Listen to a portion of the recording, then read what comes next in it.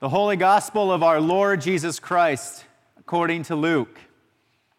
Glory to you, Lord Christ. One of the Pharisees asked him to eat with him, and he went into the Pharisee's house and reclined at table. And behold, a woman of the city, who was a sinner, when she learned that he was reclining at table in the Pharisee's house, brought an alabaster flask of ointment, and standing behind him at his feet, weeping, she began to wet his feet with her tears, and wiped them with the hair of her head, and kissed his feet, and anointed him with the ointment. Now when the Pharisee who had invited him saw this, he said to himself, "If this man were a prophet, he would have known who and what sort of woman this is who is touching him, for she is a sinner." And Jesus answering said to him, "Simon, I have something to say to you." And he answered, "Say it, teacher." A certain moneylender had two debtors.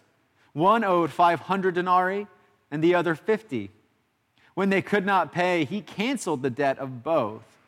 Now, which of them will love him more?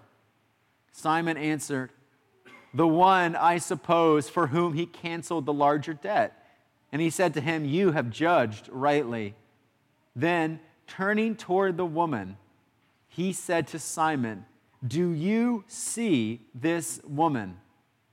I entered your house. You gave me no water for my feet, but she has wet my feet with her tears and wiped them with her hair.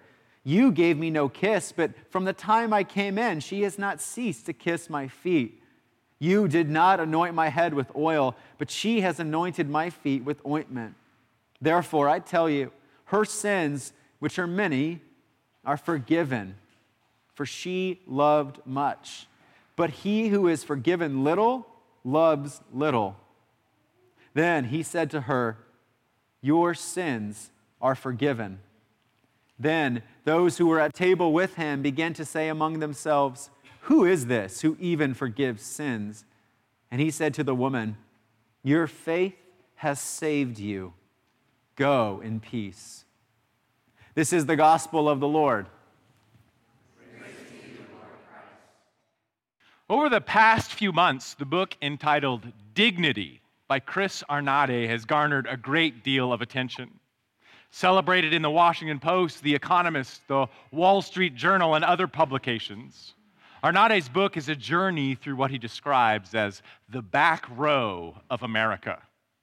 Excerpts named as dispatches from the book can be read online at The Guardian.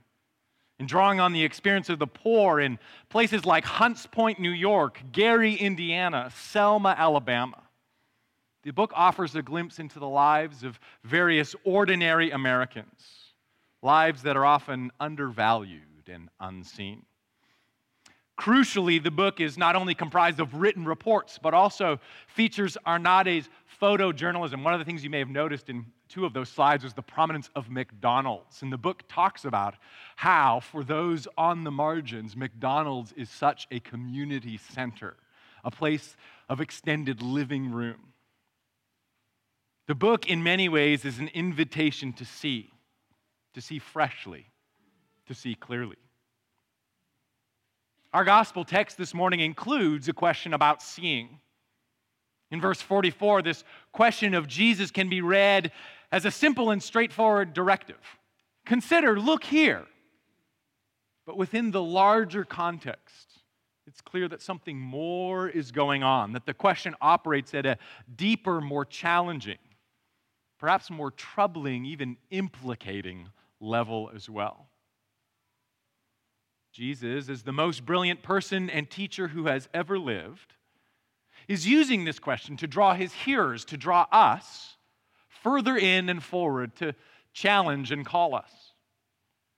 It would seem that Jesus, as the one who is the light of the world, invites and calls us to see differently, to see clearly.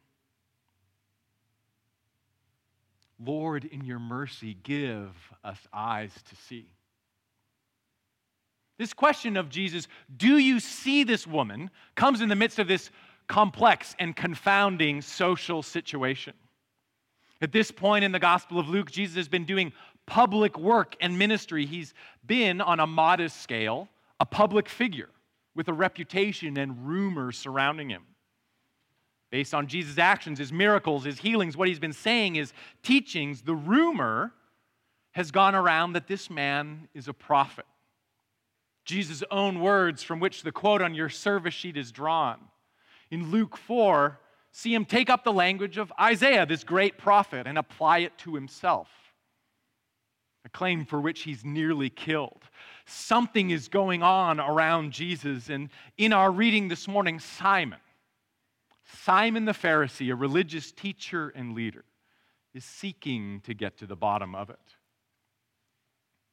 It's through this lens, fact-finding, investigation, that we can best understand the situation into which Jesus steps into in Simon's home.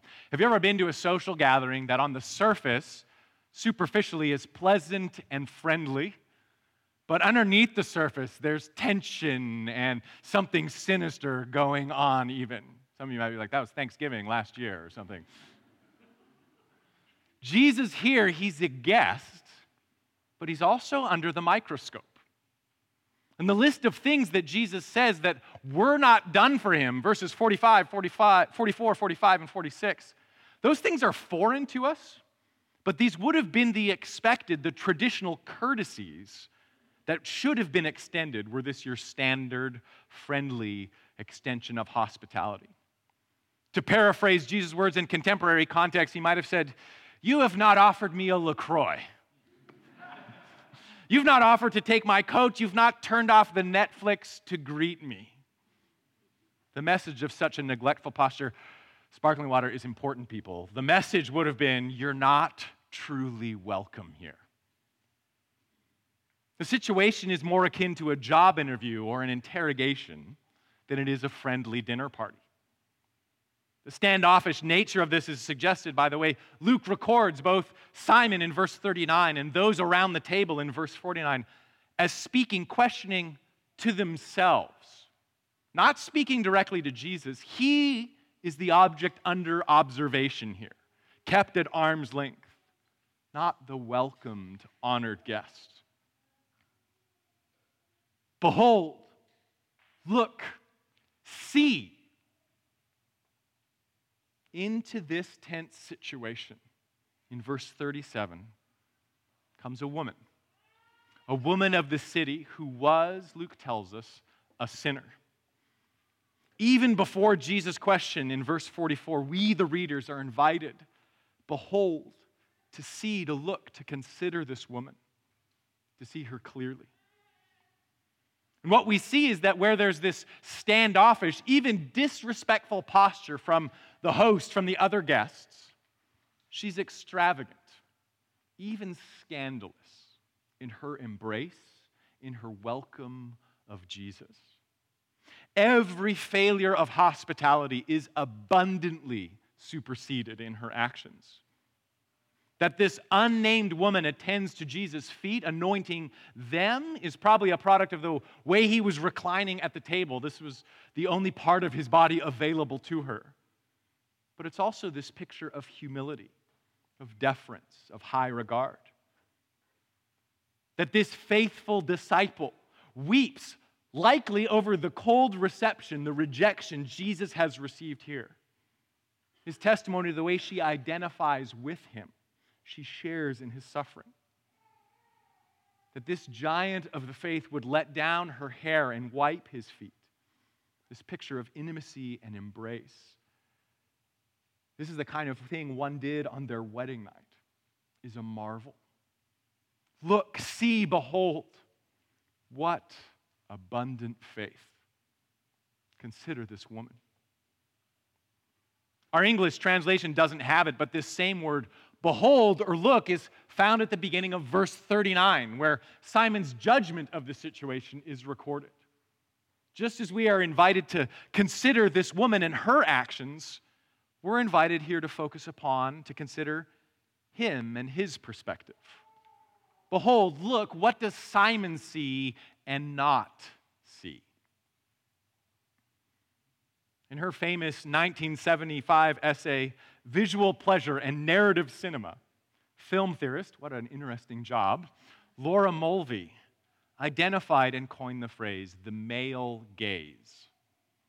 Examining movies through history, Mulvey described how women and their bodies are most often depicted as the object of desire, the object of male desire.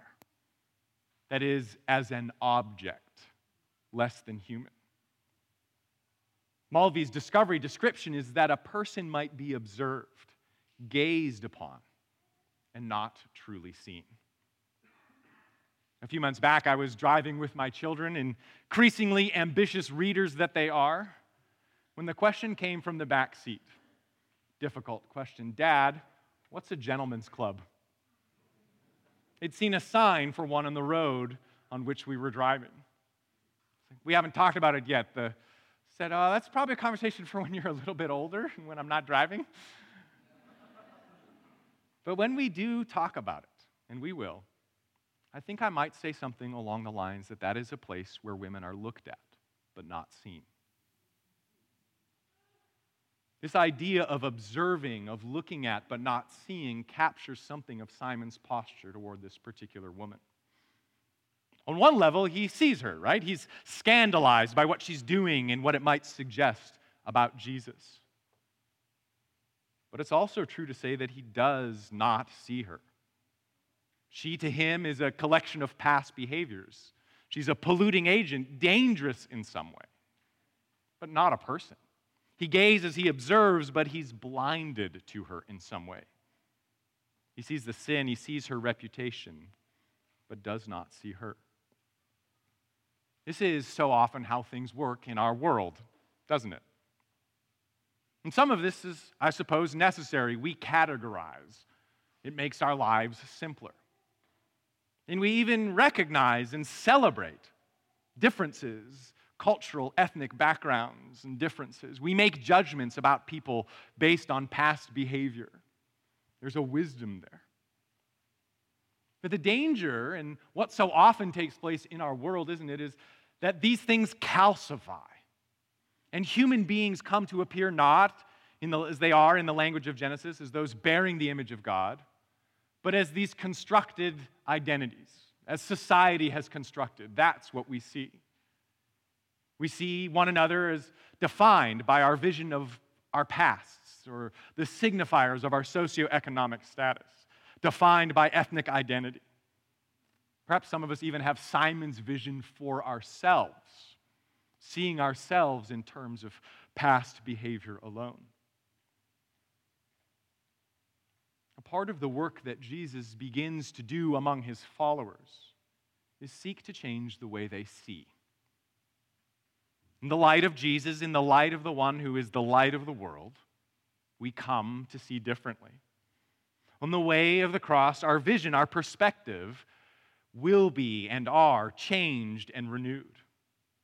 We come to look at the world with fresh eyes. As one writer puts it, in the kingdom of God that Jesus brings, human beings appear not as society has constructed them, but as God sees them. This is part of the work that Jesus comes to do among us, to bring sight to the blind. How does this change of vision take place? Immediately prior to Jesus' question, in an effort to get Simon to see this woman, Jesus tells a story. He tells this brief parable. And in this parable, related in verses 41 and 42, Jesus draws Simon into a different mode of seeing. A certain moneylender had two debtors, he begins.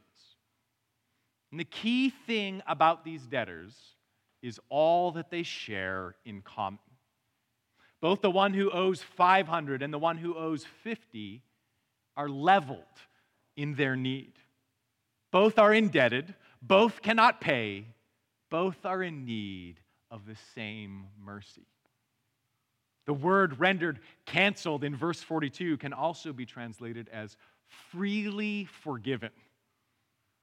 It's used in the Apostle Paul's writings as offered grace. Both are in need of and recipients of the same grace. It turns out that Simon's blindness to this woman is rooted in, connected with, this blindness about himself. He doesn't see himself clearly, so he can't see her clearly. He doesn't see his own life in terms of the same need for grace. From his vantage point, and it's understandable, he sees her as the sinner, while he is not. And Jesus' brief parable complicates this perspective. It implicates Simon. Through the parable, Jesus draws Simon in to see, reluctantly, he says, well, I suppose he can tell he's being trapped, that whatever might distinguish himself from this woman, their status in the sight of God remains the same. All have sinned, we might say. All have fallen short in the same way in giving glory to God. And it's Simon's inability to appreciate this reality, to see himself and this woman as sharing together in it, that Jesus means to challenge. This is the power of so much good storytelling, of so much art, the power of the book Dignity. That we come to see ourselves in the experience of others, and our field of vision is changed, expanded. This is what Jesus is doing here. This is what Scripture so often does. I think of the prophet Nathan in 2 Samuel 12, tells a story to catch the conscience of King David. And it's only concluded when he invites David to see himself as the villain of the story. You are this man. Our reading this morning comes from the book of Amos, and the book of Amos in the Old Testament begins with this pronouncement of judgment on all the nations around Israel, around the people of God. And you can imagine the readers being like, yes, they're going to get it, our neighbors, before culminating with this statement that you too are under the same judgment. You too owe this same debt. A few weeks ago, in a sermon on another question, we spoke about the spiritual exercises of St. Ignatius and how in that program of spiritual formation, growing in Christ-likeness, the program begins with this conscious awareness of God's loving gaze, his respectful, gracious, calling gaze. The exercises begin with the participant reflecting on the way that the creator of the universe, the Father of Jesus, the one to whom all hearts are open, all desires known, and from whom no secrets are hid, looks upon us, you and I, and sees us truly, and in love offers pardon and grace, freely forgives. Accessing that truth, living in that reality, means recognizing ourselves as those in need of such pardon and grace. It means recognizing ourselves in a way that is beyond Simon in our story today, seeing our debt. And when we receive such sight, when we see ourselves in need and held in the loving and gracious gaze of God, our perspective is changed. How could it be otherwise? When we are drawn into communion with the one who is the light of the world, we come to see things differently. Our vision is transformed as we see ourselves as those freely forgiven, generously offered grace. We come to see others differently. As we come to see ourselves in terms of the gracious gift of God's kingdom in Jesus, when we have a sense of the abundant love that includes us, invites us, draws us in, our vision of the world is made new. By God's grace, by the work of the Holy Spirit, human beings appear no longer as society has constructed them, but as God sees them. This change in perspective has profound implications. It's the grounding of mission, service, outreach, and evangelism. In this, our Catholic brothers and sisters are often far ahead in their thinking. Popes John Paul II, Benedict, and today Francis talk a lot about the culture of encounter that comes with the kingdom of God. A culture where we see one another, not as opposed to a throwaway culture they describe, where those who are invisible or those who serve our needs are discarded. Their writings consistently challenge the church, challenge us to see people as God sees them. Notice that Jesus' question and the attached parable, they're not an invitation to see the woman as a charity case. He doesn't say, look at this woman, consider the challenges she faces, the challenges that have led to her material and social circumstances. Give her something to eat. Rather, the parable, the question, are an invitation to see her as one made in the image of God, so yes, worthy of dignity, but as one in need of grace and capable of loving the Lord much. As verse 47 has it, one capable of faith that leads to salvation, as Jesus commends in verse 50.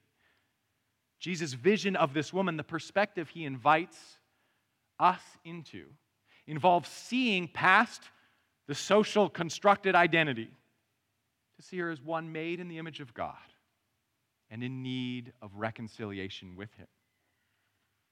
When we think about Jesus' call upon us as Church of the Cross to serve and love our neighbors, Jesus' invitation is not merely to see the need of material blessing, social transformation.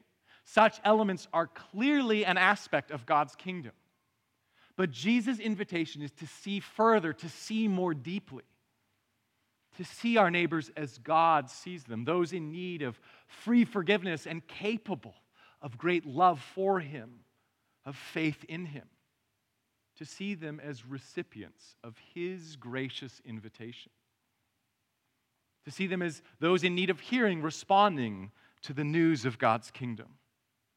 To love our neighbors, as Jesus calls, requires nothing less. This has implications for how we might raise our children. Speaking to more than just parents here, we have so many children in our community. And we only truly see our children how God sees them, how Jesus sees them, when we see them as the ones to whom God has extended himself, the ones to whom God has freely extended the forgiveness of sins, and when we see them as those capable of loving and faithful service to him. A part of the calling of raising up a child is, of course, to materially provide, to see them as materially secure. But to see our children as God sees them is to go even further. To see them to the way of peace means more than raising them in such a way that they would attain to, fit into American prosperity, the American dream. It means we see them as made in the image of God gloriously and in need of reconciliation to him. To see our children as needful recipients of his gracious pardon, his free forgiveness, and to raise them in such a way that they might lay hold of that offer, capable of great faith in and love for Jesus. In this way, we might say we raise up our children to follow the example of this nameless woman, this ruined sinner. The way verse 47 is translated in our reading might lead you to believe that Jesus' point is that this woman's love for Jesus has led to her forgiveness, that she's somehow earned this forgiveness by her great love. Many translations, however, put this verse a little differently than ours this morning and describe the verb as this perfect passive verb. That is, her sins, which are many, have been forgiven. And you can tell by her expression of abundant love. Some scholars suggest that this woman may have been one who heard Jesus' announcement of the forgiveness of sins earlier in Luke's gospel, had seen his miracles, and knew that in Jesus, God's gracious reign had arrived, and she was included. She'd seen clearly that in him was her hope. So her extravagant display of affection, her embrace, is evidence that she sees Jesus rightly. In her need, in her disadvantaged, looked down upon position, in her sin, she doesn't suffer the same illusions of Simon and the others who sit in judgment, who hide from themselves and others. those in the back row sometimes, maybe even often, see more clearly. She has nowhere to hide, so she sees. She sees Jesus for who he is and responds to the grace she knows is there. May we, who, as we prayed earlier, are placed now among things that are passing away, among things that distract, that blind, that cover our vision. May we come to see as she does. As we come to this table in the posture of need, recognizing we're in need of free grace, free forgiveness. May we, by God's grace, by his mercy, by the power of his Spirit, clearly see ourselves, see others, and see Jesus. By way of response to this text, to this passage, we're going to respond a little bit differently. We have another slide. This is an icon of this scene. And we're just going to take a minute just to sit and allow the Holy Spirit to work in our hearts. So I just invite you to consider what the Lord might be saying to you, consider the image, what you've heard said, and in a minute I'll gather back and close us in prayer. Lord Jesus, in this passage, the capacity to see you is connected to the capacity to see ourselves and to see one another.